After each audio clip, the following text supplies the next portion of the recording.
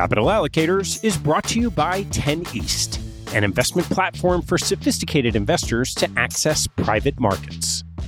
10 East brings benefits of having your own family office without the cost and headaches of doing so. It's founded and led by Michael LaFell, former Deputy Executive Managing Member of Davidson Kempner. Michael and his investment team offer members the opportunity to co-invest by offering at their discretion. Michael and his team source, diligence, and commit material personal capital to each investment.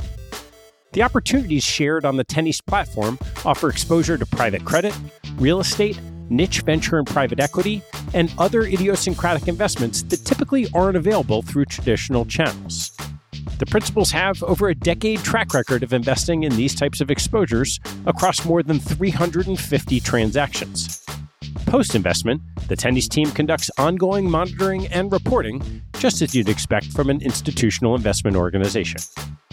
I've known Michael for about a decade, and after becoming impressed by the quality of 10 East offerings, its research process, and high-quality investment team, I became an advisor to the organization and investor in multiple offerings. You can learn more and join me as a member at 10east.co. That's the number 10east.co. I want to take a break in the action to tell you about NetSuite by Oracle, helping businesses accelerate growth and run better with a suite of ERP, financial, CRM, and e-commerce products.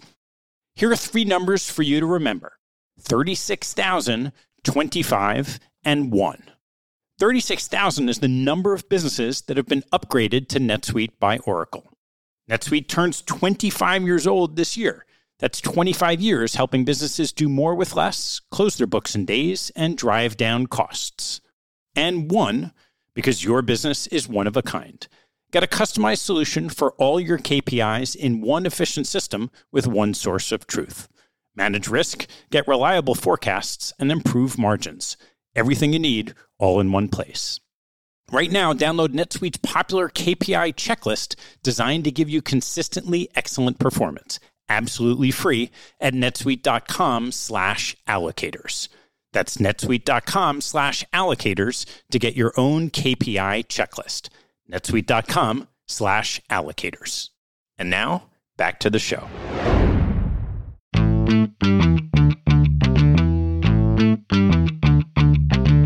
Hello, I'm Ted Seides, and this is Capital Allocators.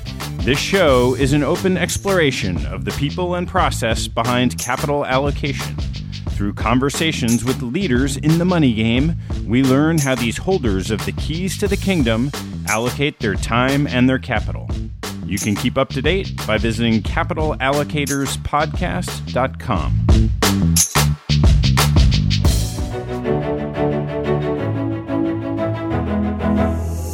My guest on today's first meeting is Richard Lawrence of Overlook Investments Group, one of the top managers of Asian equities.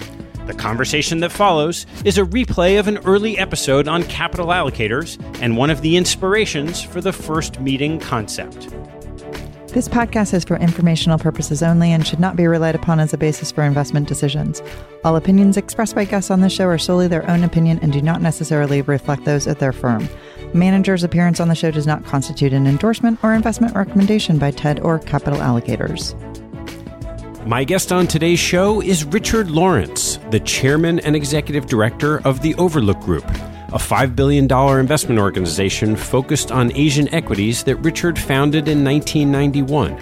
Over the past quarter century, Overlook developed and implemented disciplined investment and business philosophies that interconnected to drive extraordinary results for its partners. Overlook has compounded capital at an annualized 14.5%, outperforming its benchmark by an insane 9% per annum. But that's not all. As Richard would proudly tell you himself, the capital-weighted return of the average investor in Overlook is nearly identical to the time-weighted return over any period of time, a rare feat in the money management industry. Indeed, today's capital base is the result of $4 billion of investment gains on top of $1 billion in contributed capital. Our conversation starts with a look at investing in Asia in Overlook's early days and walks through the particulars of the approach Richard takes to investing and running his business, including attractive investment attributes, management integrity, portfolio construction, selling discipline, and China Yangtze Power, the only stock the firm has supersized in an SPV in its history. We discuss Overlook's long-held cap on subscriptions and periodic reductions in its management fee, two business philosophies that Richard believes have been key drivers of Overlook's success. If you enjoyed my conversation with Tom Russo, you won't want to miss this one with Richard. Please enjoy my first meeting with Richard Lawrence of Overlook Investments. Richard, great to see you. Thanks for joining me. Thank you. It's good to be here, Ted. Let's start with just your talking how you got interested in investing in the first place. Oh, well, that goes back to my early days. I was a teenager, even almost practically younger. And my dad was managing a what you'd call now a multifamily office over at 610 Fifth Avenue. And he had effectively like a mutual fund even before that at Axe Houghton out in Terrytown. And he did a deal with me that if I memorized a poem, he'd give me shares in the mutual fund. So that was good. First lesson in incentives. And right. And this was in the 60s. This was even before he started his own business.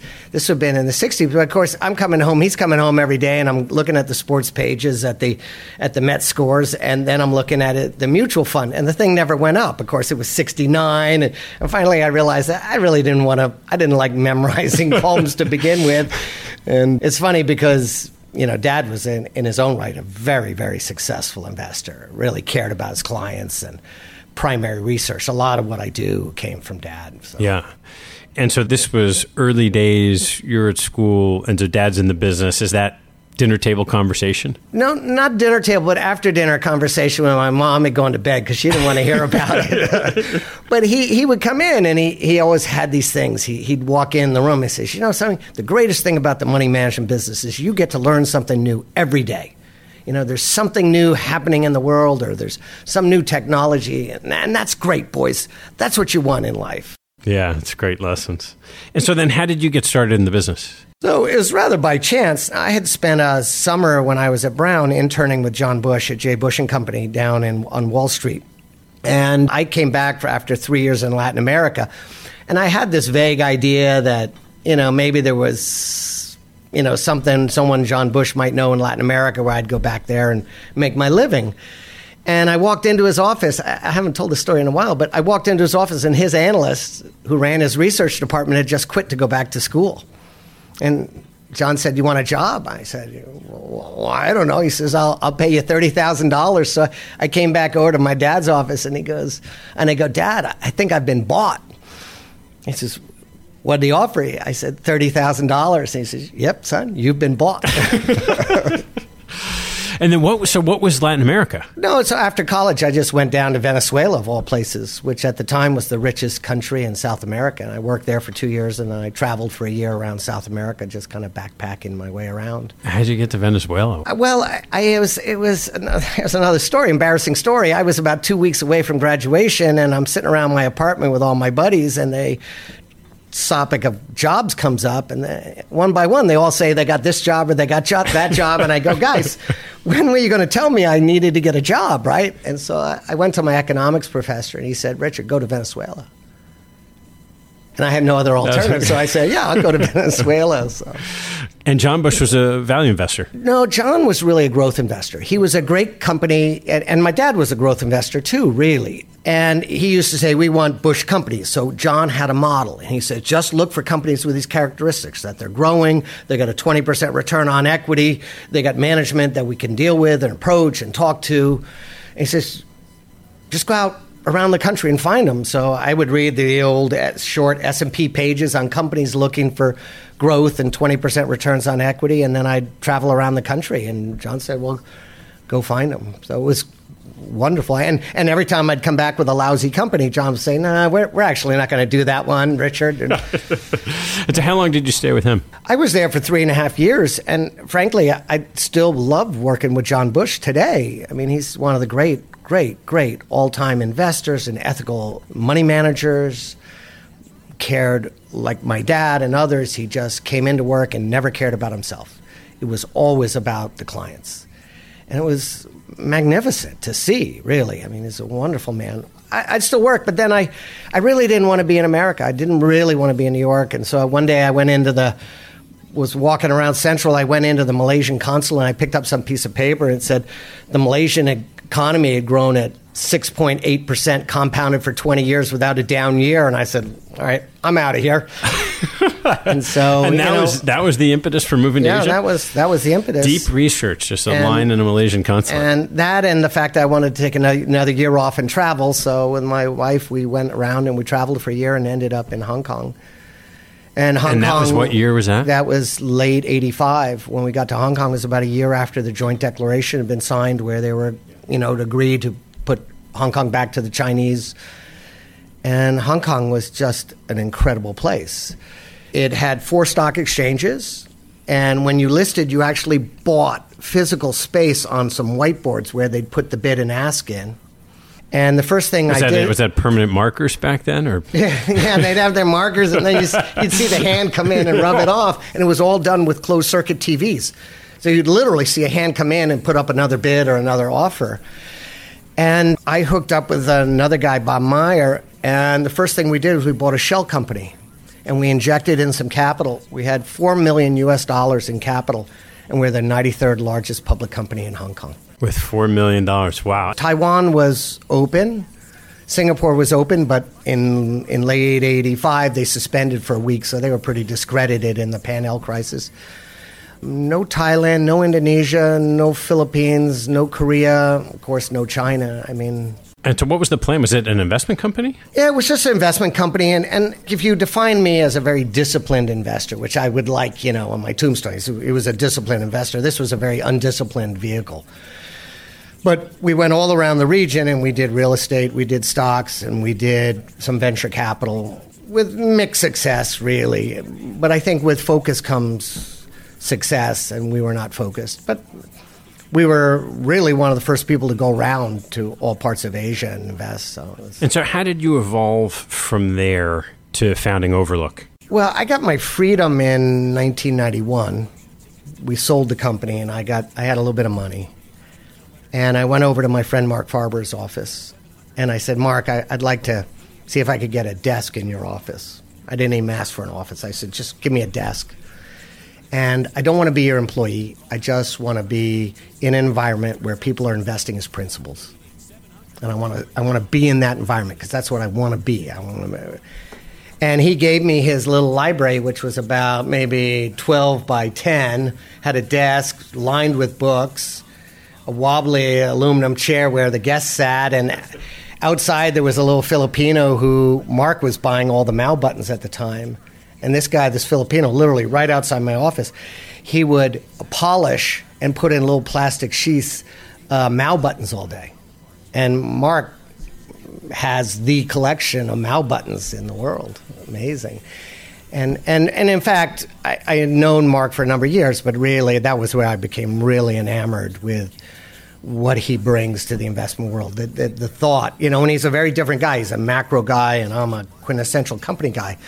But Mark was so good. He always told you the other side of the coin. He always made you think about something that you weren't thinking about. And he wrote well. He communicated well. And how did you evolve from what you had learned at that point in time to what most people would consider a value investment philosophy? Yeah, well, see, I had found Buffett in the early 80s and was reading Buffett, and then when I got to Hong Kong, I'd finished by then the CFA torture and was reading more broadly about putting this together. But it was really when I moved into Mark's offices, instead of working for someone else and executing someone else's stuff, I was now, the lights are out. How am I going to invest? And that was where, I came full circle back to Buffett, Intelligent Investor, and a lot of these other people who have had influence on me. Some of whom I've known, some I just read, it's so much of it available. And that was where I really came up with the investment philosophy, which I describe as rigid and demanding yet flexible, right? That was really pure. So why don't you talk a little bit about what that investment philosophy is and how you've applied it over the years? Yeah, so let's describe it first off. So the first thing is we want to be in superior businesses. In many ways, I can give my dad credit for that. He always talked about being in great companies, right? Superior businesses have free cash flow. They generate cash. They have a large moat. They have high returns on investment, whether you return on equity, operating return, however you want to do it. They largely have debt-free balance sheets, and they're self-financing their growth. That's what a superior business is. And then we talk about management with integrity. We used to use this word integrity a lot 25 years ago because, frankly, it was integrity. Were these people willing and honest to be able to share the benefits of their public company with minorities? You think about how often U.S. investors view Chinese managers today with skepticism. I can't imagine what it was like 25 years ago. Yeah, but there are a lot of good guys out there who really are willing to share and looking for partners and really looking to build great public companies. Now, go back to the mid-'80s, early 90s, there weren't any role models. So these good guys, they couldn't track, like, I'm going to do what this guy did because there was no other guy who had gone before him. And so they really suffered until 97, 98 came along. And then the guys with integrity, really, that we changed it to guys who had the know-how, the full range of experience, right? So then third, we just want to be in bargain valuations. We want to be an intelligent contrarian. I think Mark has taught me more about that than anybody. And then lastly, we do everything for long-term capital gains. We don't have any of this high turnover, none of that. Yeah. So I want to take you back to some numbers that I pulled out of one-year-old letters. So when you were doing this, and a lot of things you talk about, right, this is what people want, right? Everybody wants to look for a superb business with a great manager, buy something cheap. When you were getting started, this is the end of 1994, 23 years ago, your portfolio was trading at the following metrics: a PE of 8 times, 7 times free cash flow, with a 17% normalized growth rate, 19% ROE, average market cap $230 million. So, but the difference was back then, I mean, you were managing a very small amount of money. And what did investors say to you? I mean, you put these numbers in front of people and, boy, anyone today would say, well, that's a no-brainer, right? Yeah, of course, interest rates were higher, valuations were lower, the skepticism about Asia was higher. And you got to remember, in the early 90s, Asia didn't work. I mean, the good companies weren't going anywhere. It was these crappy companies, these leveraged real estate companies, these leveraged holding companies, these crazy entrepreneurs. And we've seen a little bit of a repeat of that in more recent years in China, right? But it really didn't work. And I was struggling. I was beating my head against trying to get these good guys to perform and act correctly.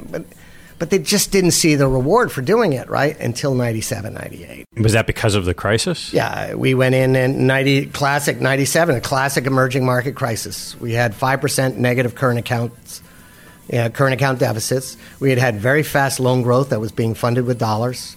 We had government deficits, and we had high LD ratios in the bank. And, of course, when the foreigners first pulled the money, all the Forex reserves went overnight. And those 5 factors is what takes an emerging market correction into emerging market wipeout. And 97, 98 was top 5 wipeouts of all time in the stock markets. Indonesia, Thailand, Korea went down over 95% in dollar terms. I mean, almost everybody I knew was going bust, even guys who had no debt, because just business collapsed, confidence collapsed. Interest rates in Indonesia went to 99%. They couldn't go to 100 because the computer systems couldn't handle triple digits. And in Hong Kong, with no foreign debt, large foreign exchange reserves, interest rates went to 36%.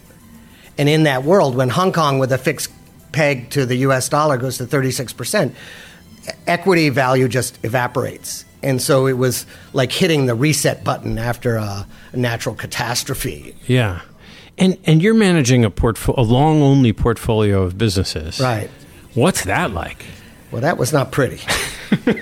I think at the peak, we turned 120 into about 40 million. Yeah. We turned about 120 million into 40. We were down 45 and then down to like another 25 before it finally, just from exhaustion, turned. Along the way, we were fortunate to get backing, so we had additional capital. And I remember in October 1998, so right towards the end, we had just raised 30 million, so taking us from 40 million back up to 50, 60, 70 million. And within 1 week, we found 2 companies in Fosun, Hong Kong.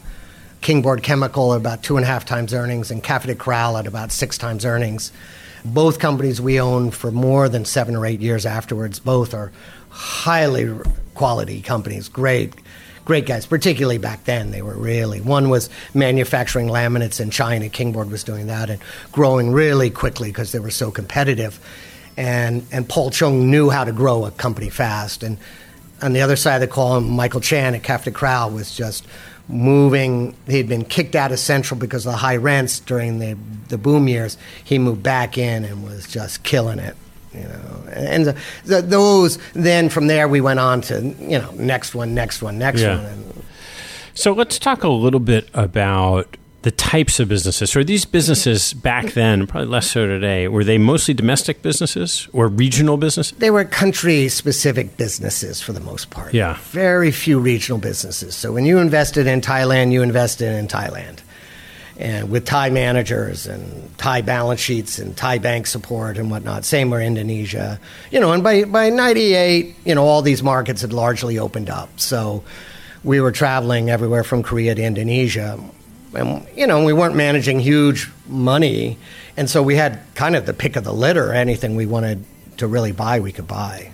So you made it through the crisis. How did your clients behave? I mean, you had $130 million, which was, was a reasonable size fund back then. Well, my largest investor left right before it really hit in June of 1997.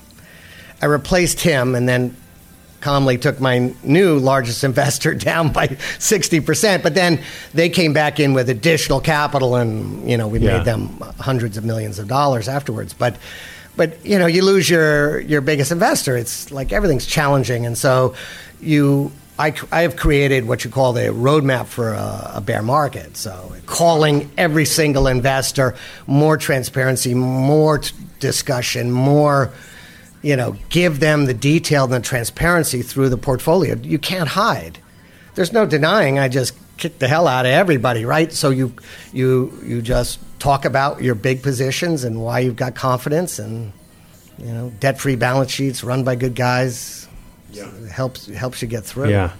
Why don't you talk a little bit about the kind of metrics you look at? So what is a bargain for you? Well, when I was working for John Bush, I came up with this thing. We want to buy stocks with PEs half the growth rate and half the return on equity. So if you got a company growing at 20% with a 20% return on equity, we want to buy it at 10 times. Now, that's hard. But that ratio, that equation, and a few people have equations out there that are useful. What that does is that pushes you towards high profitable businesses because it's much easier to find a company with a 30% return on equity growing at 10% than the reverse.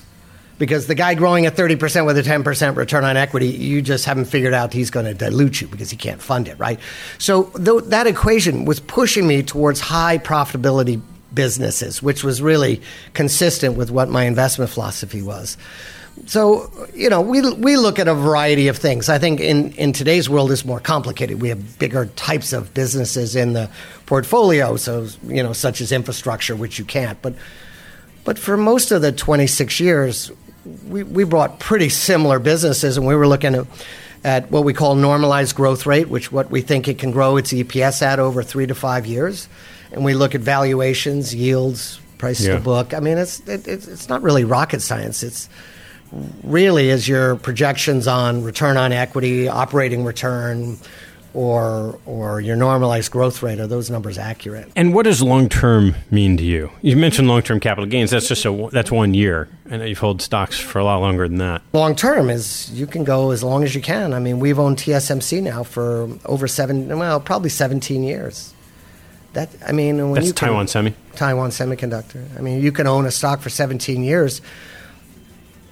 Instead of needing 20 to 22 stocks, I need 19 to 21 stocks. I mean, that's good for everybody, including me. And so have you been rigorous about only having a certain number of stocks in your portfolio? Yeah, we have 20 to 22. In the early years, we had a kind of a basket trade on a particular industry, so we had a few more. And a lot of people in the early 90s, though, it was really popular to have like 12 stocks, and I didn't like that. I like 20 to 22. I get good diversification. I'm in 7 or 8 countries, and so I can pick out the best businesses in each country. And if you find 4 or 5 new ideas a year, 4 or 5 stocks go out of the portfolio, there's enough to make it interesting. And as the years have gone on, like a lot of what you're talking about is basic metrics, but maybe applied to a part of the world that you don't have the same level of financial analysis sophistication. I know that's what it was like 25 years ago. What's similar and what's different today in your markets? Well, I think China has now really over the last 4 years really come on for us as a business. For many years, we exported out of China, we sold to China, but we really were very peripherally involved in Chinese stocks. They had really high valuations. It was the flavor of the month for everybody to get into the China boom. And I think booming conditions often don't lead to good equity returns. And so we were fine outside of China. But now, 4 years ago, we really pivoted and put what's today the bulk of our money into China, particularly A shares. And in many ways, China today is just like Asia 20, 25 years ago. The local investors are largely punters. They're largely short-term. They don't really have the sophistication. But it's not their fault, Ted. The fault is that when you think about what are Chinese blue chips, well, you could say NetEase, listed in New York, Tencent, listed in Hong Kong, Alibaba maybe even, listed in New York. And so these local investors haven't really known what a good investment is. And so they go back to technical analysis, short-term momentum trading and everything else. And so over time, that had created enormous inefficiencies that are now being resolved. And now we're in the early stages where we're building blue chips, just like we're building blue chips in China now, the way we built blue chips in Thailand or Indonesia or Taiwan years ago. And I think now that process has started. You have Shanghai Hong Kong Connect, you got Shenzhen Hong Kong Connect, you got Bond Connect, you got now MSCI, and all of this is helping the local Chinese investor figure out what are we meant to be doing with our money. What do really intelligent investors really do? And so it's not just pure speculation. They are, and with our involvement, we are creating, I think, Chinese blue chips now. So that first stock, so you had avoided China, selling into China, periphery around China, Southeast Asia, but then there was that moment where you said, okay, now we're going to do it. And you know, your clients know you for discipline, not in China. Now we're going to, what was that decision process like in that moment? Okay, we're going to make a change on the margin. How are we going to do it? And what are we going to tell our clients? Well, the first thing happened was there was a good problem where we had a lot of consumer stocks in Southeast Asia, Hong Kong, and whatnot. And they all got up to 30 times earnings, and I kind of don't know how to make money from 30 to 40 PE. So we sold them all. Literally within 6-month time, we built up cash, and we were looking around, and my colleagues and I, we didn't have an idea we didn't know what we were going to do. You know, it was sort of a scratch your head time. And during that, you know, A shares, as we were screening and looking, A shares were popping up. And one in particular we came across and began to really think about, which was a company called China Yangtze Power. It owns the Three Gorges Dam. And there's no, as we say at Overlook, there's no dam analyst on Wall Street that you can call up for advice on what a dam is, you know. And it took me a while to figure it out, but we then figured out that really dams are the best infrastructure asset in the world today, that their reinvestment requirements are almost nothing, and so they're essentially financial assets. And when we figured out what China Yangtze Power was, then we said, well, if this is this good, what else? And then what else? And then we found Huayu Auto Parts, and then we found Shanghai Airport, and then we found this, and then we found that, and we say, okay, well, that one's not good enough. Let's get rid of that, and let's get this one in, and it started rolling. And then at times, Chinese companies listed in Hong Kong got cheaper, and so we could pivot into that, and it just rolled and rolled and rolled. The investors were very disturbed, I have to say. If they're honest, they would say that, look, Richard, you've been coming in here for 20 years telling us the Chinese banks are bad. And in fact, I'm not sure that's actually as true as I used to say, really. But I always said, Ted, that I would never buy China because China was China. And by 2013, we were buying China on our terms. These things were mostly single digits, high yields, high cash yields, good growth. And we were buying them on our terms. And we're going into these companies, and literally we are the first or second foreign investor in these companies. And it's not a big population of really good A shares, but there was enough for us. And did you have to worry about governance risks that you may have gotten comfortable with in all the other countries you were investing in? Well, I tell you one of these apocryphal stories. I was in an office in Shanghai. I'm in a conference room, and there's two financial guys across the table from me, and there's a guy down at the end of the table. He was the Communist Party member taking notes, I found out later, right? So that was a little creepy. But I went to the CFO, and I said, well, who's looking after my interests? I said to him, who's looking? He says, well, the independent directors are. I might have rolled my eyes because, I've never been able to rely on independent directors. But he goes, would you like to meet them? And no one in my entire history in Asia had ever offered to introduce me to an independent director. So, yeah, I'd like to meet the guy. And it was really a sign. What we found is that not all these companies, but a lot of these companies were really struggling to figure out how to do it correctly. But they didn't know. There was no role model, and they were searching for answers, Ted. And, that was manna for us. Talk a little bit about how you do your homework in Asia. We have a bunch of rules, say. I don't really like rules per se. I was a little rambunctious as a kid, right? But we have disciplines, procedures, processes. One of them is we visit 400 companies a year. We do analysis on 30 to 40. And we end up buying 3 or 4 or 5. I like the odds. I'm buying 1 in 100. I like the odds. But then people say, well, if you saw 800, you'd have even better odds. Well, if you see 800, you don't know what you're seeing. So this idea of what I call purposeful meetings. So I'm in your office or Mr. Wong's office or whoever's office. I am there for a reason. Intentionally there. I'm searching for something. That cleans out a lot of the sloppiness. And if you do that 400 times a year, you're going to find your stocks. Of course, if you do it 20 times a year, you're also going to get your 3 or 4 stocks, right? So you want to, on the one hand, improve your odds, but don't dilute it so much. And then we don't, I have a history, or I have a policy that I don't want to talk about a company until I or one of my colleagues has done full financial forecast on the business. And I think doing income statement, balance sheets, and cash flows, customized but standard template. They're not templates, but they're customized for the business. But I know exactly where all the numbers are that I want to see. So we can read them very fluently. Doing those are a pain in the neck. And if I say, what does the 2020 balance sheet look like? Unless you've done a lot of work on the business, you don't know what the answer is on that. And that'll become obvious in the spreadsheet. And so we have that discipline also, which is forcing us to cross T's, dot I's. And a lot of times you get halfway through a spreadsheet and you just chuck it out, man. I've seen enough, So I think all of those disciplines help. And what does it take for one of those 4 names? So you meet the 400, you do the work on 30, 40. There are 4 you're going to buy.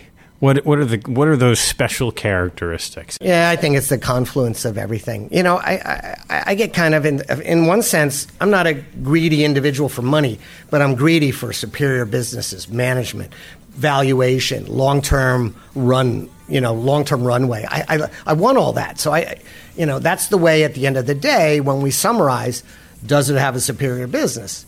Does it have the management that can get it, et cetera, et cetera? So of the successful investments you've made, what have been the most important characteristics of a superior business? Well, we talk about, it's reflected in high profitability, right?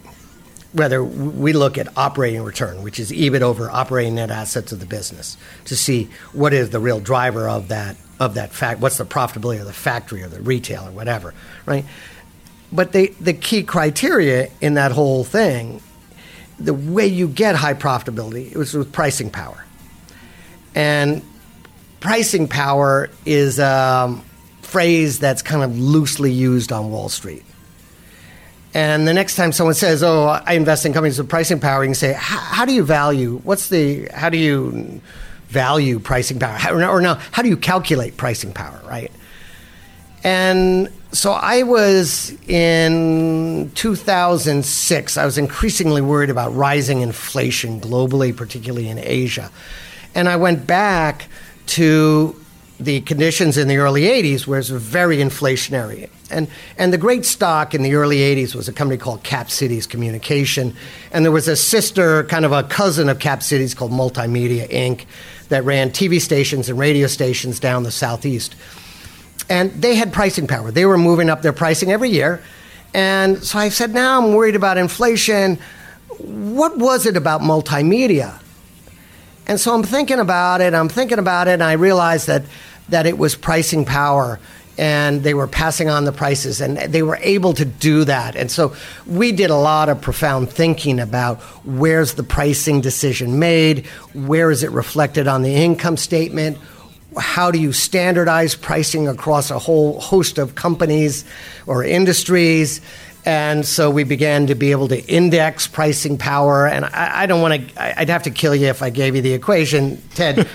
but people can think about it, and so we don't say pricing power casually. We know, and sure enough, in 06, 07, which was a time of turmoil, we looked around Asia and say, who has this pricing power? And we might come up with 50 companies, but out of 50, some of them had fake pricing power. Right? But boy, there were others, and sure enough, when we knew something like TSMC was gold standard for pricing power, and so we said, well, what else had that financial characteristics, particularly that equation that we were looking at, and so, the period 08 to 2013, in our view, was just pricing power portfolio period. And pricing power is just crazy. And then I got into the inflation, and then 07, 08 happened, and we had deflation. I realized that pricing power is as good in a deflationary environment as it is in an inflationary environment. So it's like gold, this stuff. Talk a little bit about how you decide when to sell names in your portfolio. Yeah, so we've kind of solidified it down to about 5 different ways we sell. And I've had a lot of people around me that have known how to sell. I remember a lot, but the story on selling that I'd like to share is with a guy by the name of Leon Levy. Leon was Odyssey, one of the founding partners of Odyssey Partners. Leon was one of the great minds on Wall Street. He worked at Oppenheimer before, and he was one of my early investors. And I'd come see him over on 54th Street or something, and he had this beautiful wood-lined office with Greek statues and stuff. I mean, it was crazy. And one day I came in there, and Leon looks at me and says, Richard, you don't know how to sell securities. And I kind of fumbled my way through the rest of the hour I was with Leon. I walked out, and I had to lean up against the building. I was so shaken because it was a marvelous trait of Leon that he knew more about me than I did. And no one had ever told that to me directly. And of course, he was right. And so we set about in a very disciplined manner now to read everything. How do we sell? And so, a common friend, Charlie Ellis, winning the loser's war, talking about rebalancing. Well, that was an easy one. And then I hark back to a day in 1983. One of our stocks was one of the original hard disk drive manufacturers called Tandon Corp out of California. And one day, John Bush came back from lunch and sold every one of his clients out of the entire stock. And I had been massively bullish on this thing. And I went to, what are you doing, John? He says, well, I just got tomorrow's price today. And the stock went... Tomorrow's price today. So the stock was at 36. I have written research reports at 19 telling people to buy it, at 16 people telling people to buy it, and finally at about 7 where I really got dogmatic about it. I said, you've heard me before, but you really, you got to buy this thing. This is good. And it went from 7 on its way to 0, of course, So sometimes you get tomorrow's price, right? is just a fabulous feeling. And by the way, we'll come back to the others, but as an aside, you have people like Tom Russo, who I had on the show, and Warren Buffett, who would tell you, if you have tomorrow's price today, just hold it and wait for the day after tomorrow, because a great company is going to keep growing. So how do you balance the two? Through hard lessons, I've learned that doesn't really suit me all that well. And that's where selling is an intensely emotional time. It's much more controversial than buying. And that's where rebalancing is so perfect because, and I'm so thankful to Charlie Ellis for teaching me this, but it's a completely unemotional event.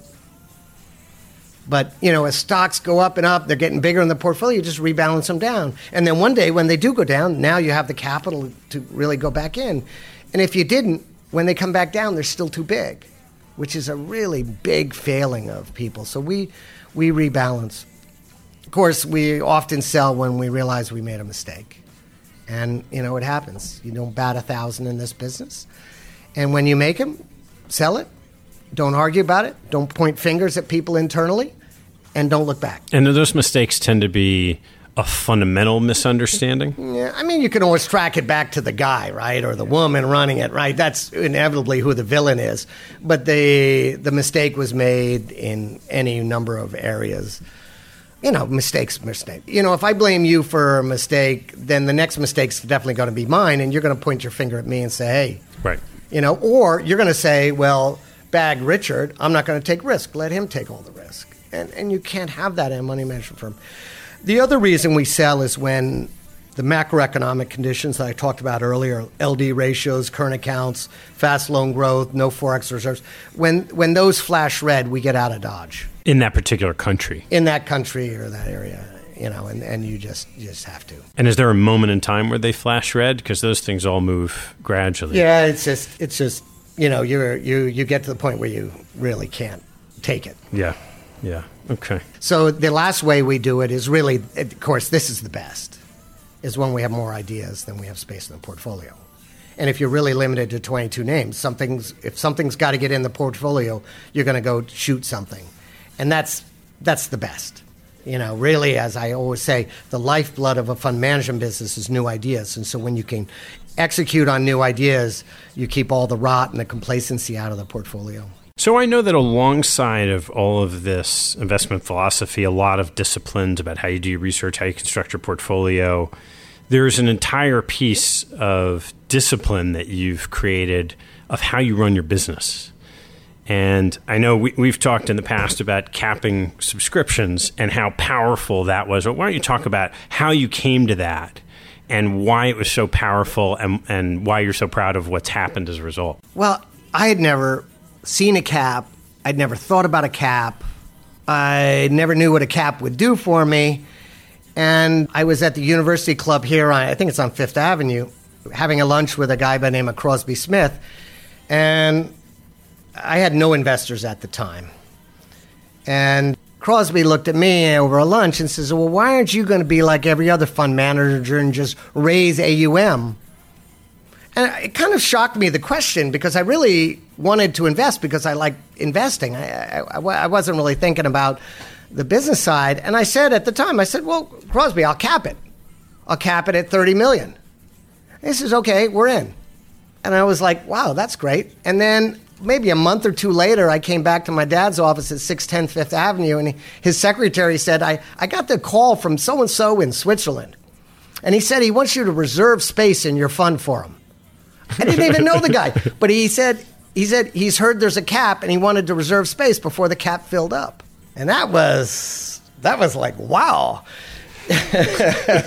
But then, of course, so it's been good in creating a meaningful experience for the investor, that they're in there and they've made a big commitment. Most of my investors have had to wait at least a year before they get in. And so they can feel whether it works or not. Is there too much volatility with Richard or not? So that's been great, and so people are making the decisions to invest with Overlook for the right reason. But ultimately, it wasn't just a $30 million cap and that was it. Right? No, and I evolved the cap. But the other thing, as we began to manage the $30 million, running into a lot of friends. They said, well, man, I just got $3 million on the fax machine. I don't know where to do it, in these bull markets. And I was able to size my positions and hold them. And so there wasn't chaos in my portfolio. And so that was another advantage of the cap. So we have operated with a cap for 25 years. And how does that cap work today? Well, we had a hard cap at the beginning, and then someone would want to come in and I'd raise the cap, and offer it up to other people so that everyone could protect themselves, kind of like a rights issue. And then about 20 years ago, I came up with this idea, let's limit the amount to, I think it was 12% of the last 4 years' average NAV. So in big years, I bring in percentage-wise less, and in bad years, I can bring in percentage-wise more, and so you're kind of adding a counter-cyclicality to the business. And what that 12% meant that we could raise about 7 or 8% new money a year, and with that, the capital-weighted returns, which is how the investors have done, not how the fund's NAV has done, how the investors individually and in totality have done.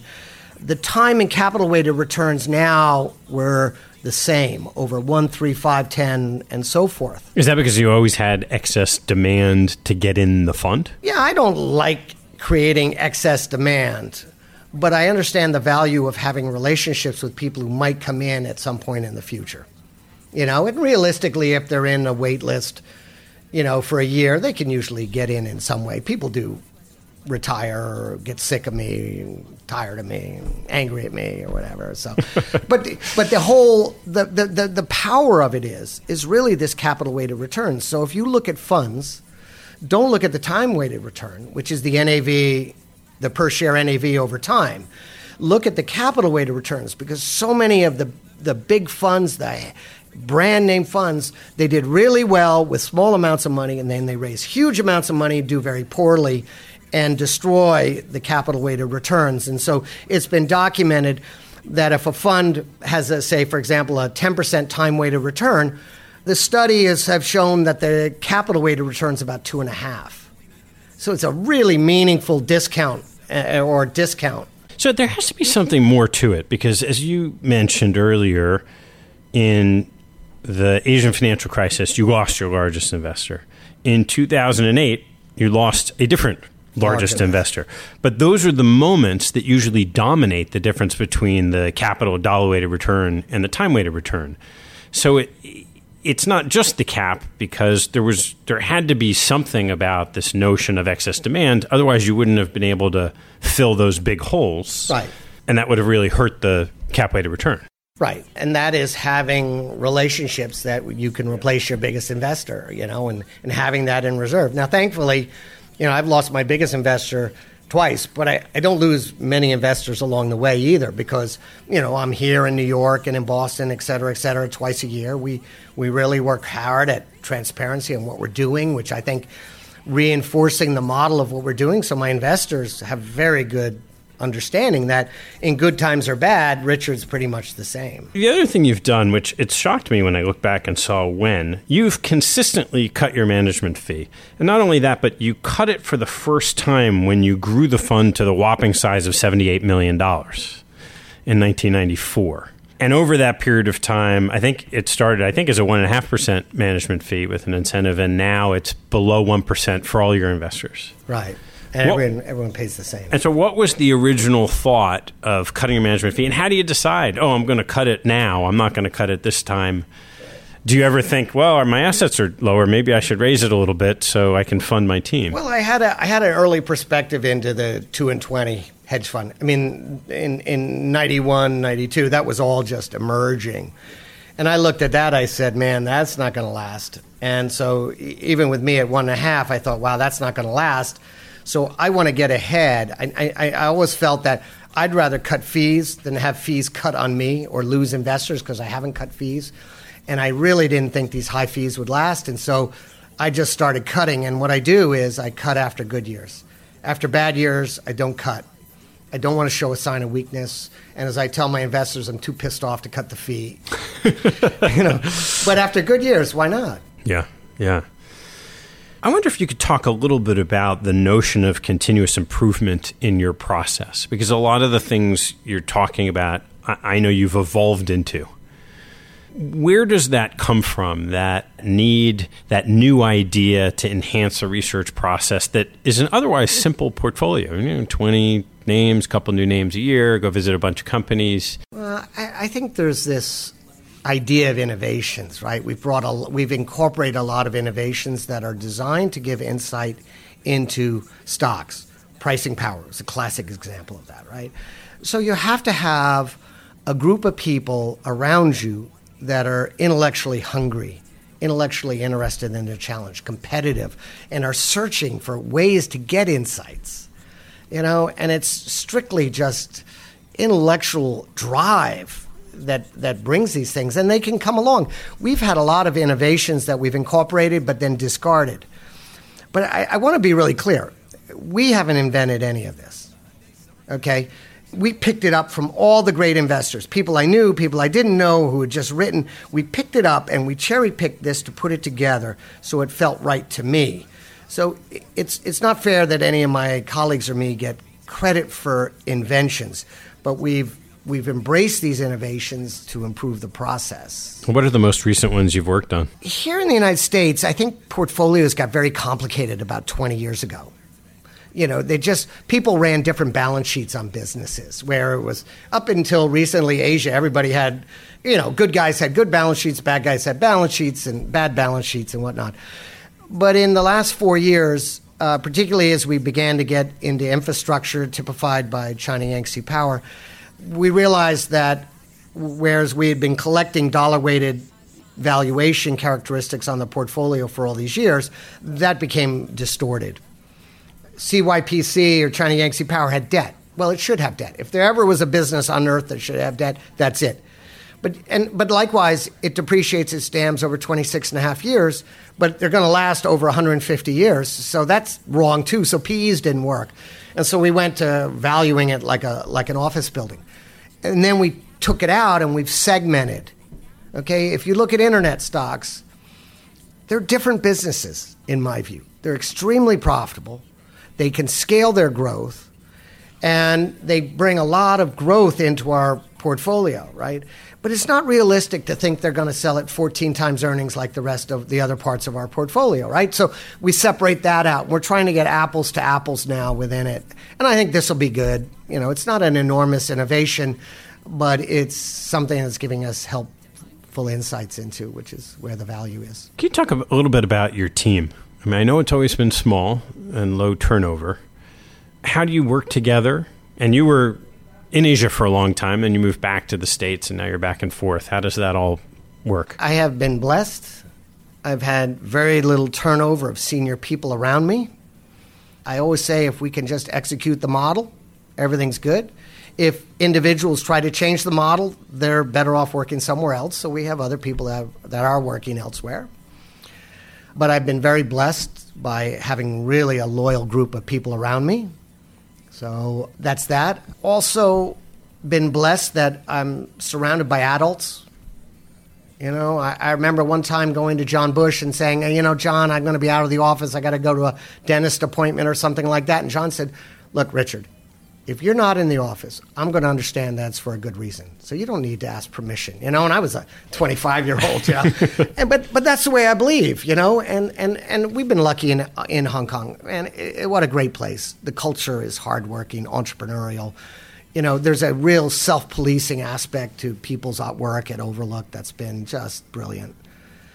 And so today there are 11 of us that run Overlook, 4 in the back office and 7 on the investment team, and we do basically everything, so we're very efficient. Let's dive in a little bit on China Yangtze Power and the whole notion of infrastructure assets. And this was the first name you ever did something more than just have one single portfolio for all your clients. You have an SPV on this name. So what was it that was so special about this company and asset? And where does it stand today? So we found CYPC in 2013. They couldn't explain the business to us, but the numbers came off the paper like crazy. 98% of their net free cash flow was free because they had so little maintenance requirements on maintaining the dams.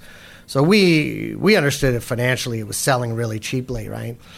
But they had at the time, Ted, a legal commitment on the part of the parent to sell in 2 huge dams that they were building further up on a tributary of the Yangtze River.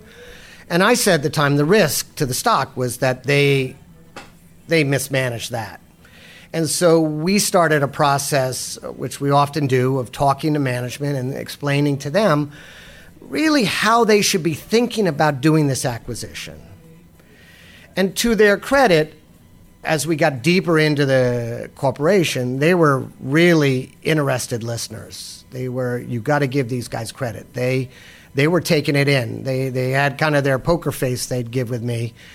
And it was very clear that, I was a foreigner and not a member of the Communist Party, but they were listening. And so we talked to them about 3 things: how to make this acquisition fair for everybody.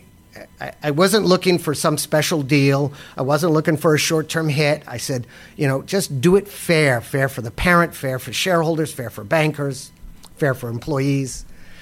Then we said, look, if you can do that, then the next thing you really need to think profoundly about is how are you going to allocate this free cash flow? Because now, post-acquisitions, about $6 billion of gross free cash flow, 5.6 of net free cash flow after maintenance CapEx. So, it's just a huge amount of free cash flow that they generate. And how do you allocate that between retaining it, paying off the acquisition debt, and paying it out to shareholders? And we said, up until now, you don't have that right, and you need to think about that. And so when they announced the acquisition, where it was very clear it was fair to everybody, it was clearly accretive to per share values, they also announced an 85% increase in the dividend and guaranteed it for 5 years. And no one in my time in Asia had ever guaranteed me dividends except for one Filipino guy, Fred Yutang Su, years ago. And so, it was clear to me that they were listening. And the third thing we talked about then was the importance of them becoming a blue chip. Because China needs China Yangtze Power. They need blue chips domestically. It's not enough to have NetEase listed in New York to be a really great company. You gotta, and so I think they've embraced that as well. And I think that when you look at the business, if you combine that buy-in, which is unusual for a state-owned enterprise, but when you look at that buy-in and you combine it with the fact that it's the finest energy asset in China, it's the finest infrastructure asset in Asia, it's the lowest cost producer of clean energy in a country that's choking on coal, this is really an important asset, period, in China. And so did you enter and buy the stock en masse before having the sense that you would have that buy-in on capital structure and how the acquisition? So how did you get comfortable with taking that risk? Was it price? Well, I think it's always then what do you pay and what do you get? When we were buying this thing at $7, 7 renminbi, it was like, okay, we can take that risk. What type of valuation was that at the time? Oh, we were probably at a unlevered free cash flow rate of about 11, 12%, levered higher, with the best energy assets in the country, best utility assets in the country, sells their electricity way below coal, nuclear, gas, wind, solar. So it was cheap, right? So we didn't say anything for a year. And that's generally kind of our modus operandi. We do not go look for trouble, but we do try to play a positive role for businesses just to help people understand how we think. Yeah. These guys had no experience. I was the first foreign investor in the company. Even back then, it was still a $20 billion company. Yeah, wow. What's the biggest mistake you've made, and what did you learn from it? Oh, well, I've made them all at one time or another. Thank you very much for the question, Ted. If I could have one thing to do over, I would have realized that I should have hedged the currencies in Asia when current accounts went above 5%.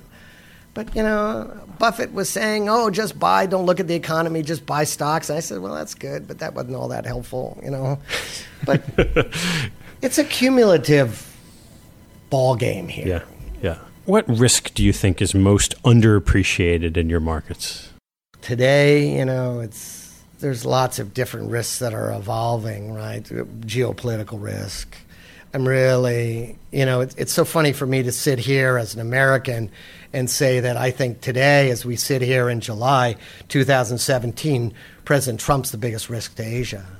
That's just wild, right? But it really is. He doesn't understand North Korea, in my view. He doesn't understand the importance of China and how China should be a natural strategic ally of the United States the way Europe is. They share a lot of the same beliefs. And they're a natural ally in a bigger, more dangerous world. And the U.S. government is just hell-bent on making them our enemy. And so those are, big, big risks. What is your favorite thing to do that is a complete waste of time? Probably mountain biking. Some would call that exercise, though. Yeah, it's exercise. What was your favorite sports moment as a participant or a fan? Well, probably when the Mets win the World Series. So we don't have many of those. That's true. Now, which one are we talking about? 69 or? Well, 69 was, I was a young, impressionable young boy. That's right. And that's where, puppy love really happened. What phrase did your mother or father repeat to you over and over that most stuck with you? Fools' names and fools' faces always appear in public places. Fools' names and fools' faces always appear in public places. It's a good one. What's your favorite book?